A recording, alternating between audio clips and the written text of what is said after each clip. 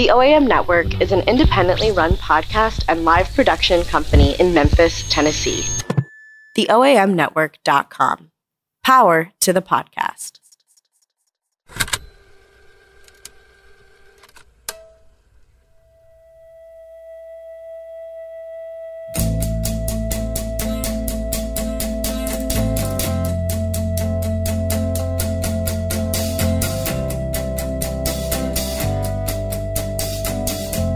Welcome to The Permanent Record. I'm Josh Spickler, Executive Director of Just City. We're a nonprofit criminal justice reform organization in Memphis, Tennessee, and The Permanent Record is our podcast about the criminal legal system and how we can work together to make it work better for everyone.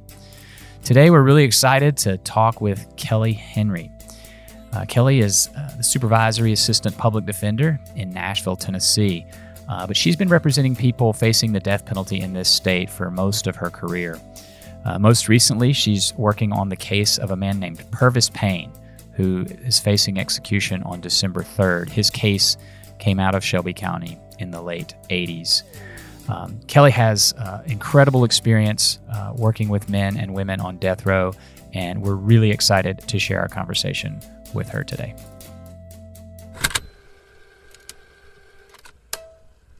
Kelley, thank you so much for joining us for a little bit to talk about the important work you do. And just to get started, I know a lot about you, and maybe some of the listeners know a lot about you, but I wonder if you were standing at Starbucks and you were waiting for your order and someone next to you struck up a conversation and asked what you did for a living, what would you tell them? My stock answer is that I am a civil rights attorney, which is what I believe my work is about. I'm fighting for the constitutional rights of my clients, and I'm fighting for the Constitution. It sounds funny and cheesy, but I really love the Constitution. I mean, I fell in love with it as a student, and I believe that the work that I do and others like me, and the work that the folks on the ground, the grassroots organizers are doing, we're all protecting the Constitution we grew up believing in. And we want to make it a reality. Yeah. And then the person at Starbucks probably walks out the door. But I'm with you. And that's a great answer. So tell us what that has looked like for you over the last 20 years, day to day. Obviously, you defend people who are facing capital punishment in the state of Tennessee. How does that fit within that answer? I defend the Constitution. Tell us give us some more detail. Sure. So actually started representing folks on death row as a law student in Missouri in 1989. So I have been around this area of the law for 31 years now. And, when the government is involved in incarcerating its citizens, or in the case of capital punishment, actually taking the life of the citizens, that is the most solemn duty that our government can have. And quite frankly, I don't think that the government is up to the task to make that decision. But, when I get into I started out as a trial lawyer. So I did capital trials. And what I learned from that is that the people who end up on death row are not the worst of the worst. They end up on death row because they had the worst lawyer, or because the system was so stacked against them from a resource perspective, as well as, the prosecutorial misconduct that we see in so many of these cases. Yeah. You don't get the worst of the worst. You get the ones who got stuck with the lawyer who didn't have the resources, or the lawyer who was burned out, or the lawyer who frankly just didn't care and was there for a paycheck. We see that across these cases. And I was a state trial attorney in a capital unit that was funded. So, most of my clients ended up with sentences less than death. I had one client who received the death penalty and was ultimately executed in Missouri. And that was my very first capital trial. I third chaired it. And I will tell you that he did not get a fair trial. Yeah. He absolutely did not. But I know the difference between what good lawyering looks like and what it doesn't. So when I started doing post-conviction work, That was initially in Arizona in 1997. And what I do is, a client comes into our office at the federal level, and he's already, his conviction has already been stamped, right? There's a story that comes along with the case that, usually has nothing to do with reality or what actually happened, but it's what's in the printed opinion about the case. And our job is to look beyond that and to reinvestigate the case from the beginning. And I like to think of it as, if I'm the trial lawyer and this file landed on my desk, how would I approach it? And that's what we do. And that's what my team does. And I'm very lucky to have a team. We have in my office 8 lawyers besides myself. We have 6 investigators and 4 paralegals and an assistant paralegal and an administrative assistant. So there's a lot of people working with me, helping me, which is also important. You have to have a team. You cannot do this stuff by yourself. Yeah. I want to go back to that part about, what I heard was the arbitrary nature of capital punishment. What you said was they're not the worst of the worst. They're the people who had, poor lawyers, very little in the way of resources to defend themselves. Race plays a role in this. What are some of the other? Talk about the arbitrary nature of the death penalty. One of the to me the most resonant criticisms of it is that one crime in one part of even the state can result in this sentence, and the same crime in another part of the state results in a death sentence. What are some other ways that the death penalty is arbitrary that you've seen in your work?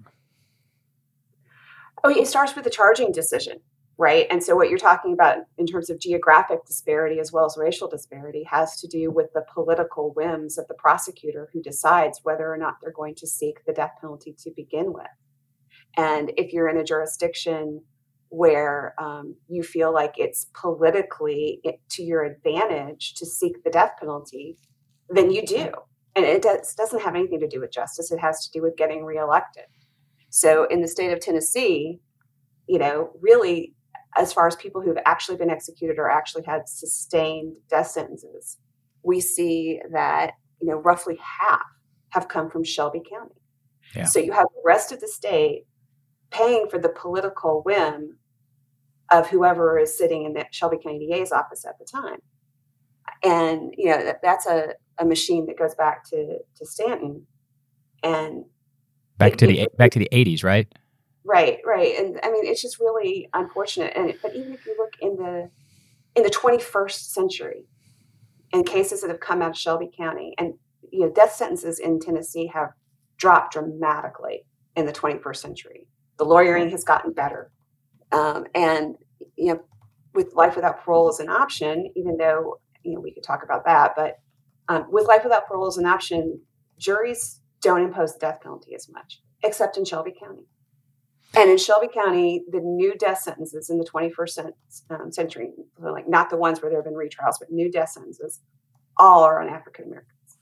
Wow. And you say, perhaps trying to be kind yourself, that it goes back to Stanton, and that we haven't had a lot of death sentences out of Shelby County in the recent past. But you, we're recording this the day after you were here in court, and just a few weeks after you were here in court arguing, and the current district attorney's office. This may not be a question because you may not want to answer it, but the current district attorney's office is battling your efforts in the Purvis Payne case, your team's efforts in the Purvis Payne case to test evidence that has not previously been tested for DNA.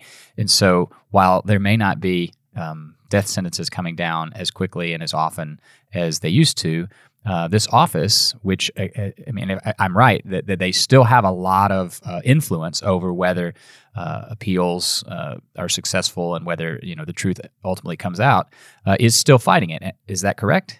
Can you speak to that? The Shelby County DA's office did fight us for the testing. To their credit, yesterday after they reviewed Judge Skane's thorough and detailed opinion granting us DNA, they've dropped their opposition. So they will not be appealing Judge Skane's decision and are going to allow the testing to go through. And, I think that was obviously the right legal choice because Judge Skane's opinion is really unassailable. And we can then get a result within 60 days. Yeah. But yes. I mean, and they're an outlier in opposing DNA testing. I think more and more DAs in other jurisdictions are developing conviction integrity units, stuff like that.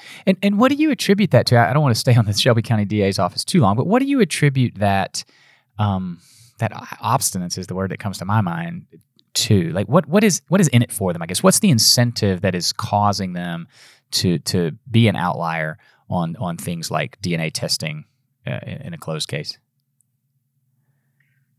I mean, I can't get into the heads of the people who work there. I just feel like there's a culture of death in Shelby County, and there hasn't been a political price to pay. And in fact, it, goes along with, a law and order sort of mentality. And if you can continue to get away with it and use these cases as a springboard, then they're going to, because my clients are not politically popular. They don't have a constituency. Yeah. But now what we're seeing is this strong coalition of community organizers and Just City and the Ben F. Jones chapter of the National Bar Association, the Tennessee Black Caucus of State Legislators, 100 Black Men, NAACP. I mean, a strong coalition of supporters who've looked at Purvis's case and said, no, this is wrong. Yeah, it is very exciting, and we're really happy to be playing a small part in that coalition, and with the leadership of Joya Thornton, who works in our office and is working with Tennesseans for alternatives to the death penalty. We're really happy to be. She's amazing. Yeah, she's great. We're happy to be a part of that. I want to talk. You said it earlier when you were talking about the folks you represent, and I think you used the term "the worst of the worst," or perhaps I'm recalling that from the article in the Nashville Scene that I read last night. But just a second ago, you said your clients aren't politically popular, and there's this anecdote from that Nashville Scene story, which I'll post in the link to this episode, where you talk about your father. Or is that Amy Harwell? I'm mixing Amy Harwell's father. Yeah, it's Amy's dad. Yeah, so your partner and colleague in this work, Amy Harwell, talked about her father saying about one of his clients. He was an attorney as well. He's a good man. He's just a thief, and it caused your friend Amy to have to wrestle with this idea, and it goes to this these things that you're saying about our clients not being not having political capital, not having any sort of purchase really to fight back. And how do you reconcile that sentiment that she talks about in this article about people on death row? As Brian Stevens would say, you're not always a murderer, right? If you commit murder, you're not a murderer. Where do you come down on that, and how do you work through that yourself? So I have found grace on death row when I go and I meet my clients.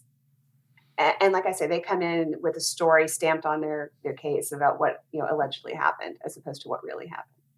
And so I can read an opinion and feel outraged and think I'm not going to like this guy.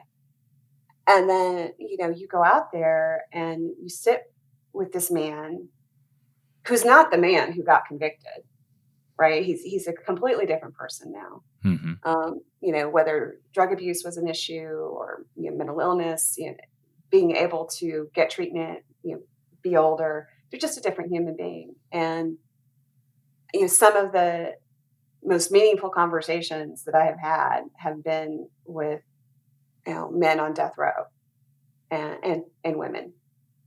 And it's powerful, to see God's grace at work in my clients. I have unfortunately had the occasion to be the last lawyer for some men in Tennessee who've been executed. And, it never ceases to amaze me the ways in which they are wanting to take care of us. Yeah. At the end, that they want to make it easier for us, easier on the guards who are going to murder them, right? And yet they are the ones who show poise and really just embody God's mercy. Give us an example of that poise and of something that you've seen one of your clients do near the end to make that make that possible for guards and for you and your team? So I'll try to do that without tearing up. The scene article talks about I'm a big crybaby. Yeah, well, you're talking to another big crybaby, so I'll try not to tear up as well. But an example that comes to mind immediately was when Ed Zagorski was, it was during the extraction, right? They call it the extraction team that extracts them from this the cell on death watch to take them into the chamber. And so the guards approach, the warden is with them, and before they're about to open the cell door to rush in and restrain him, he said, "I just don't want any of you all to feel bad about what's about to happen." He said that out loud. Out loud to them. I could hear it. I know and you're just doing your job, and I don't want you all to feel any guilt about any of this. So like he granted them absolution. Wow. Yeah. And then they opened the cell doors and they rushed in and they restrained him and marched him into the electric chair. Yeah. And are you there for that? I don't want to get into details like that too much, but are you witnessing that as his attorney? Are you able to be there? As an attorney, I'm fascinated by that. We had to litigate that a long time ago in Robert Coe and Philip Workman's case. But yes, we have a right to be present and just to protect our clients' rights, to make sure that everyone's doing what they're supposed to do. So, for example, with the electric chair, you want to make sure that they're actually using the right type of sponge and that they're making sure the sponge is wet enough. Wow, yeah. Because, at that point, my job is to make sure they don't torture him any more than I know they're going to be torturing him. Yeah.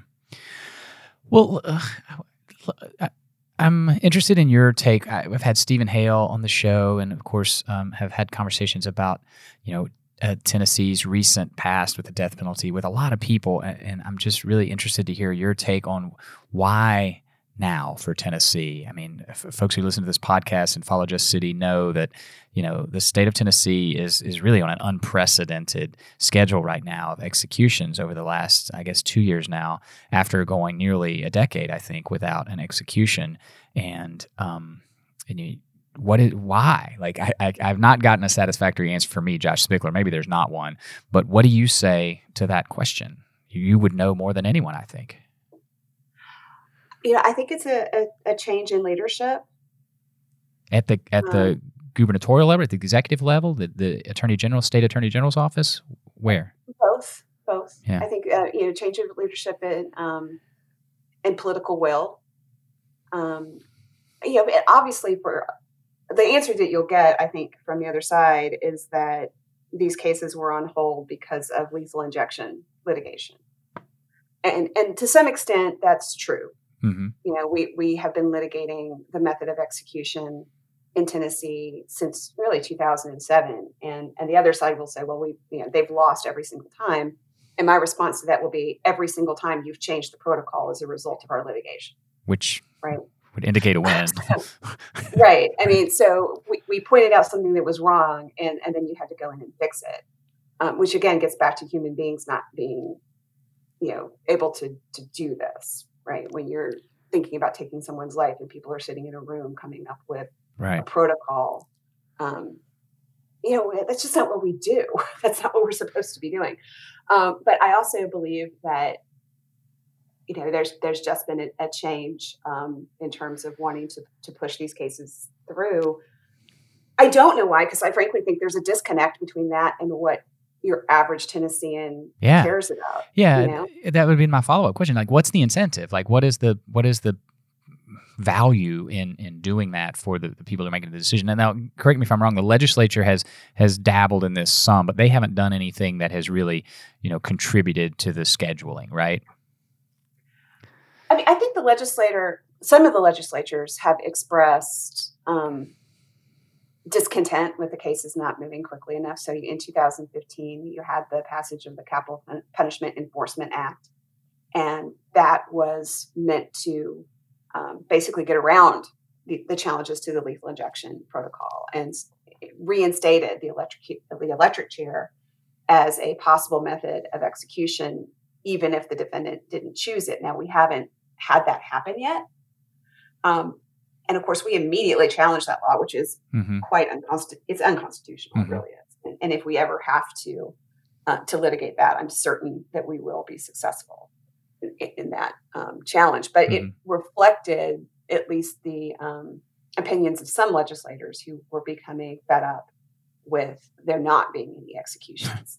But again, rhetorically, it's really easy to make those arguments, and there's not a lot of you're not going to take a hit politically. Right. There's no downside for them, right?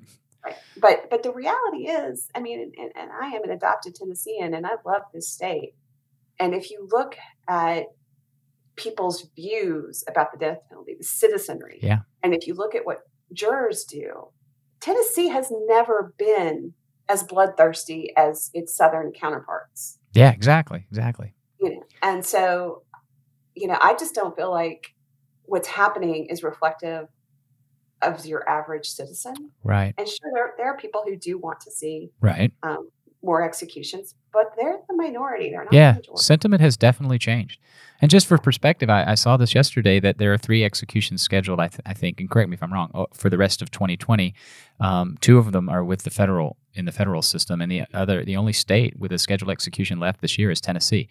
And it's and we really are becoming an outlier. Even after all the years of Texas and I think Florida probably leading, Tennessee has sort of taken over. It seems to me. Is that accurate? Yes, absolutely. And it's very frustrating. I don't have to tell you that. I want to shift a little bit into something. You talked about telling your clients stories, and I'm going to reference this Nashville scene story one more time because there's this quote in here from you, and I'm going to read it to you, which I know you love it when people read quotes back to you. And then maybe we can move into the Purvis Payne case a bit, jumping off from this quote. You say, learning about their families, that would be your clients, and learning about the ways in which trauma, hunger, poverty, racism, systemic dysfunction caused this horrible thing in their life to happen. In many ways, we get really frustrated because we feel like we have so much to offer politicians, people in the public eye. And I think you're talking about offering them solutions. You really want to stop murder, you say? You really want to deter people? You really want to solve crime? Then solve education, solve poverty, solve trauma, solve child abuse.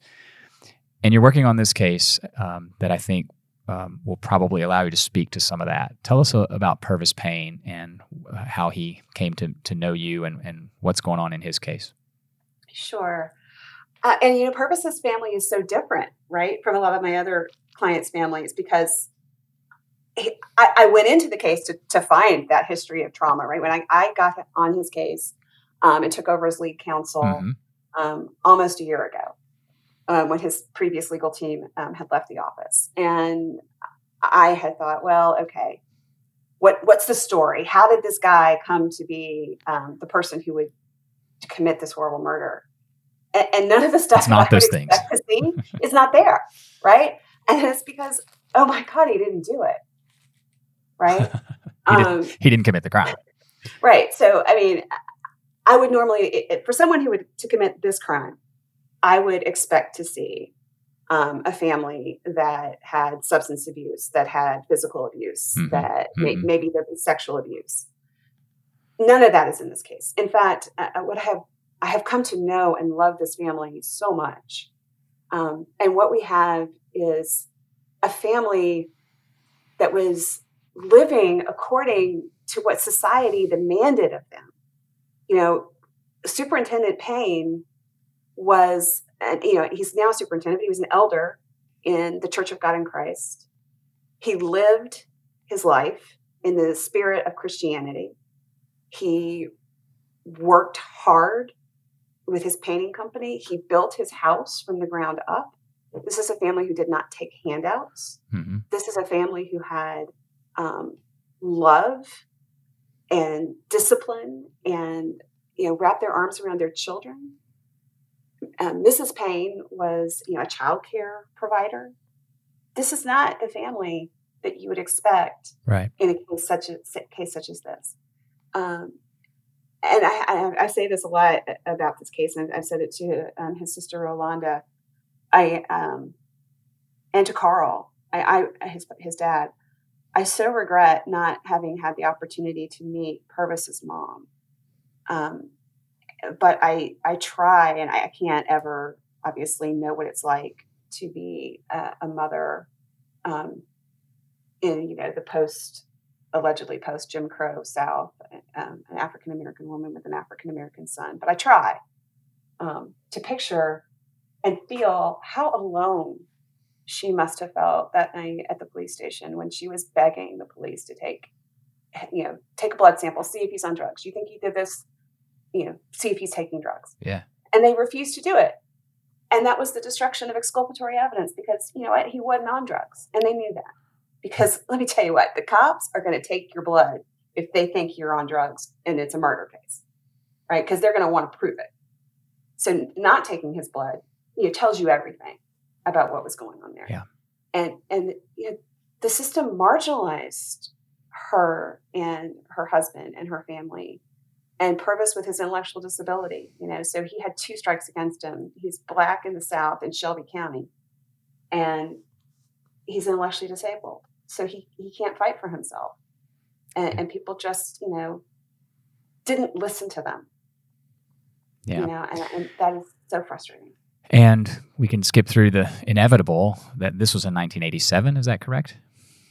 The murder happened in 1987. His trial was in 88. 88. And, proceed to a trial where these stereotypes of hypersexualized Black men were used. The drug use, the alleged drug use was referenced. He was convicted, sentenced to death. He is scheduled for execution currently on December 3rd. We talked already about the win in court yesterday. What's next with him, and what can folks listening do? What do you expect to know in the next few weeks about Purvis Payne's case? So what's next is we wait for the test results. They should be the evidence should be arriving any moment in California. Mm-hmm. We shipped a priority overnight. Thanks to FedEx. And we wait those results, and we know that there's a possibility we're not going to get any new information. That's possible. But it's also possible that we're going to find the DNA of the perpetrator. And that will be something that will be incredibly exciting. And we will be able to get him back into court if that happens with a new challenge. In the meantime, it's important that we build on the momentum that we've been able to establish over the last, few weeks. Yeah. People are starting to learn about this case. Yeah. And I think the moment is right for people to finally understand the ways in which systemic bias, racial bias, implicit bias, right?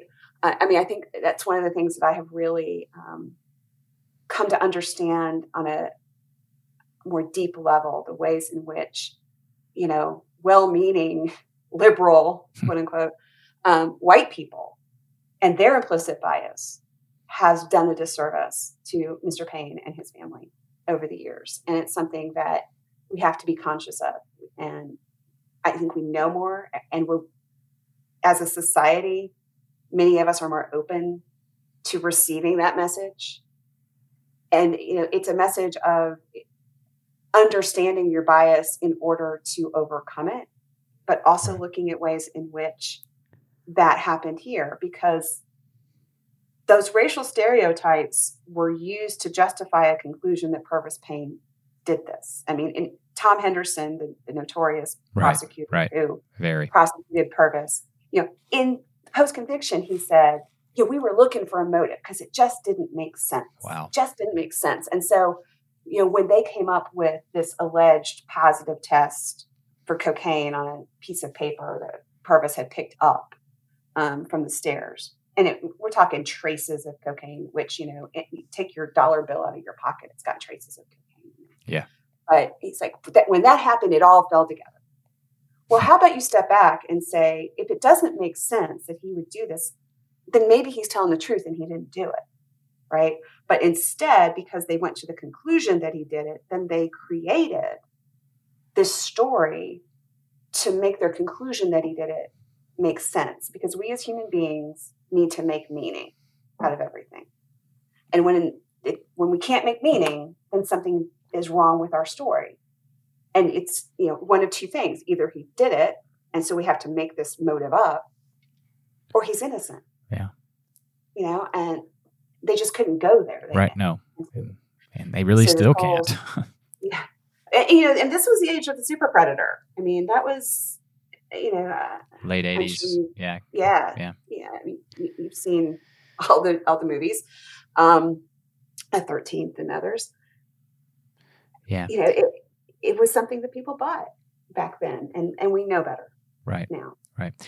So we've spent most of our time on Purvis Payne's case talking about his actual innocence, but there is this intellectual disability component to this where, the Supreme Court has talked about this. So that's a second really whole issue in this particular case. Speak to that real quick, if you don't mind.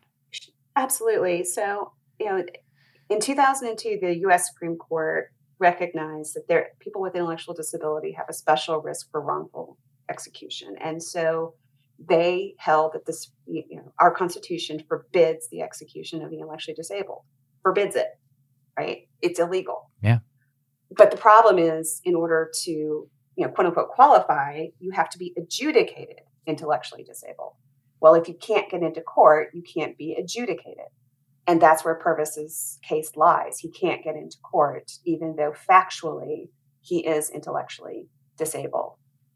We are grateful that our partners at the Tennessee Black Caucus for State Legislators have taken up this cause. And Representative Hardaway at the press conference on August 31st announced that the Black Caucus will lead the charge to patch this procedural hole in Tennessee law. Unfortunately, that can't happen before December the 3rd. Right. Because the legislative session doesn't start until January. Exactly. Yeah. And, so they are joining with us in the call for, a reprieve or clemency. And the Tennessee Supreme Court in Purvis's case has said that the state of Tennessee has no interest in the execution of a person who is intellectually disabled. And if Purvis Payne is intellectually disabled, the state of Tennessee has no interest in his execution because it violates the Constitution. Yeah. Yeah. And yet here we are with the December 3rd execution date. Yeah. Wow. Well, it is a case that's gained a little momentum coming off of a very good decision yesterday by Judge Paula Skane. Congratulations on that. You started the podcast, the interview, talking about how much you love the Constitution. It's come up a few times during our conversation. And I'm just struck by the assault, frankly, on not just portions of the Constitution that are relevant to the work that you do, anti-death penalty work that you do, but just all over the place. I mean, this is not a podcast about national politics, but I wonder what you think about the future of the Constitution. As a big fan, as a lover of the Constitution, self-proclaimed lover of the Constitution, where are we going with this with this document and this democracy, and how?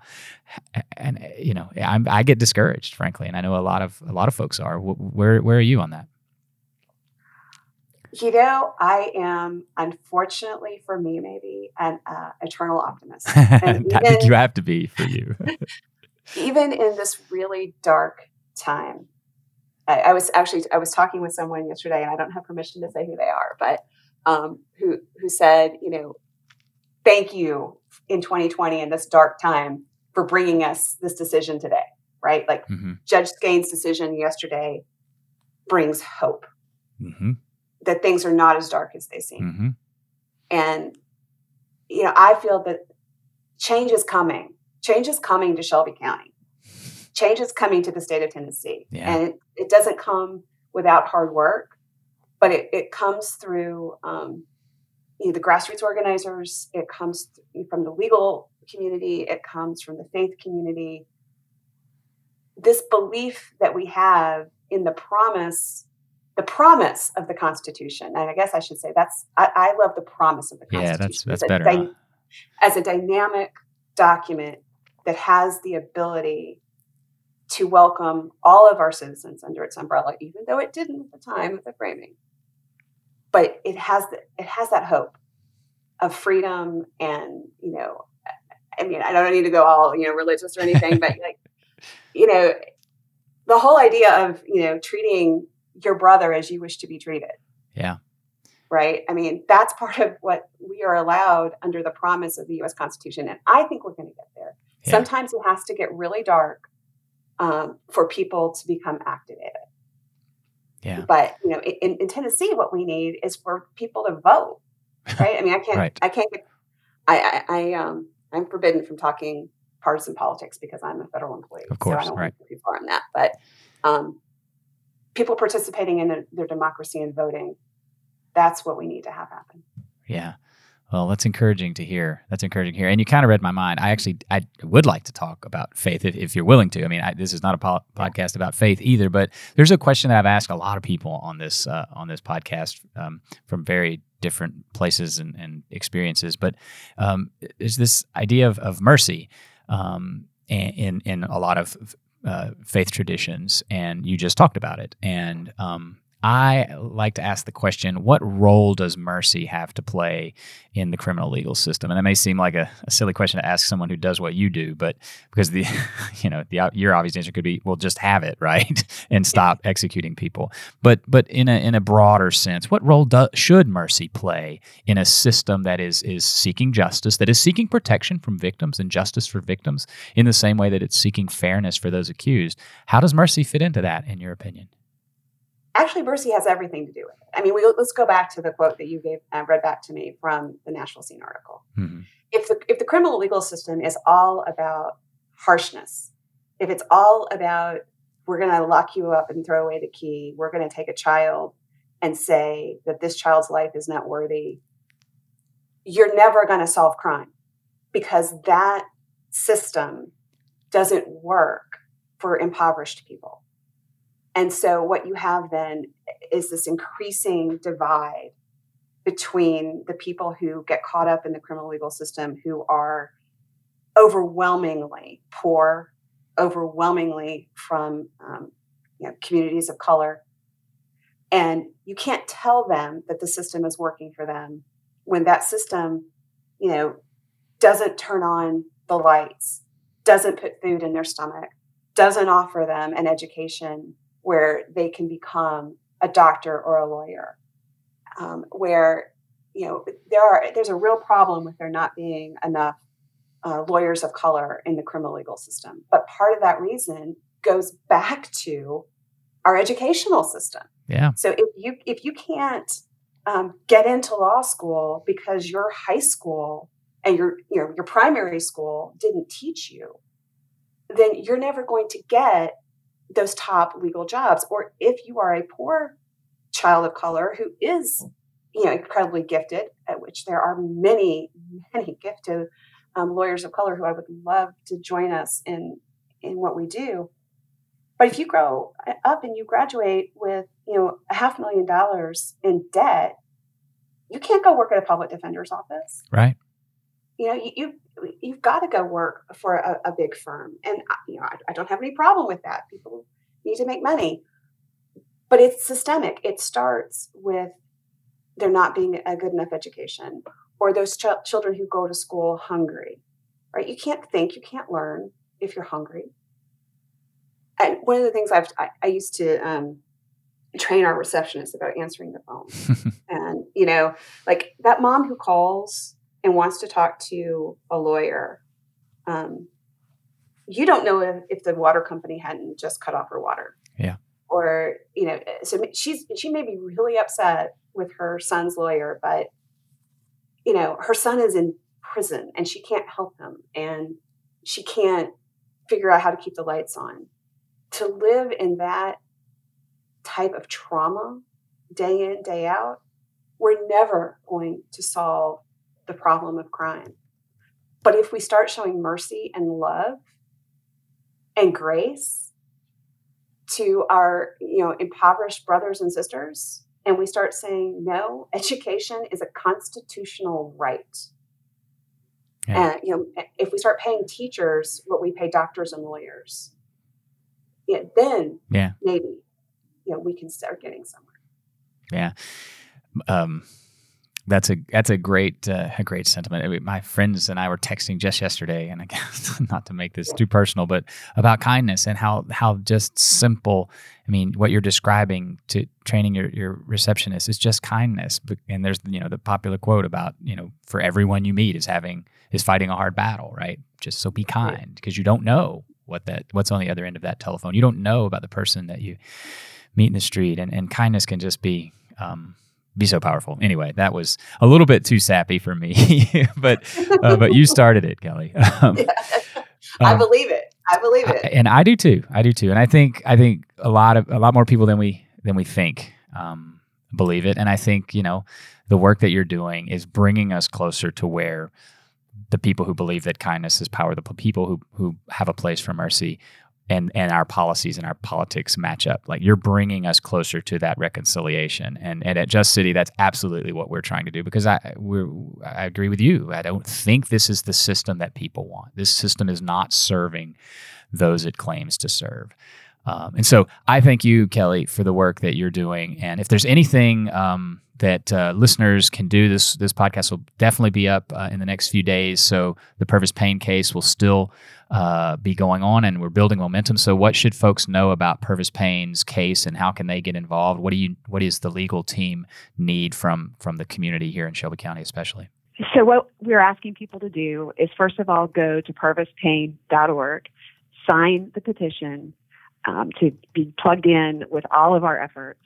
We're asking you to say his name on social media, say his name to your neighbors, say his name in your church and organizational groups. Get the word out. Help us build this support. Join Pastor Andre Johnson each Wednesday at the corner of Union and McLean in front of the Walgreens to show your support for Purvis and his family, and just help us continue to build this momentum. Write to the governor. Let him know that you want him to grant clemency to Purvis Payne. Great. Well, we will be putting that message out as much and as often as we can from Just City. Kelley, while we're sitting here, I'm not making this up. It is Constitution Day. I don't know if you knew this. I certainly didn't. I did not. I did not know this. So we're talking we're talking about the Constitution to a fan of the Constitution on Constitution Day. But here's the fun part about this, Kelley. The reason that I know this is because I got a Twitter alert from the Shelby County District Attorney's office reminding me that it's Constitution Day. So that's the world. That's how things work. But I find that hysterical. God has a sense of humor. Exactly. Well, happy Constitution Day, Kelley Henry. Thank you so much for joining us. Thank you, Josh. Happy Constitution Day. Bye-bye. Bye, Kelley. Thanks. That was Kelley Henry on the Permanent Record. You can find out more about the Purvis Payne case at purvispayne.org. There's a petition there. We'd really love it if you could sign it and find out a little more about the case and how you can get involved. Special thanks to Rhodes student and Just City intern Isaac Segura for once again helping produce an episode of this podcast. As always, thanks to Carline Gilworth at the OAM Network for their support of the podcasting community in Memphis. Check out some of their other shows at theoamnetwork.com. Jeff Hewlett wrote and performs She Got Gone, which is the original theme music for the Permanent Record. Jeff's also been working during quarantine. Visit his Bandcamp page for some really great new songs that he's written and recorded since the quarantine started. I'm Josh Spickler. This is the Permanent Record, a production of Just City. Learn more about our work at justcity.org. Catch up on our COVID-19 response at justcity.org/COVID-19. We're doing all we can to get folks safely out of jail so they can protect themselves from the virus. Make sure you're subscribing to the Permanent Record somewhere. Give us a rating, a review. It really helps us build our audience. In a Just City, we listen and we speak up. Our thanks to you for doing both.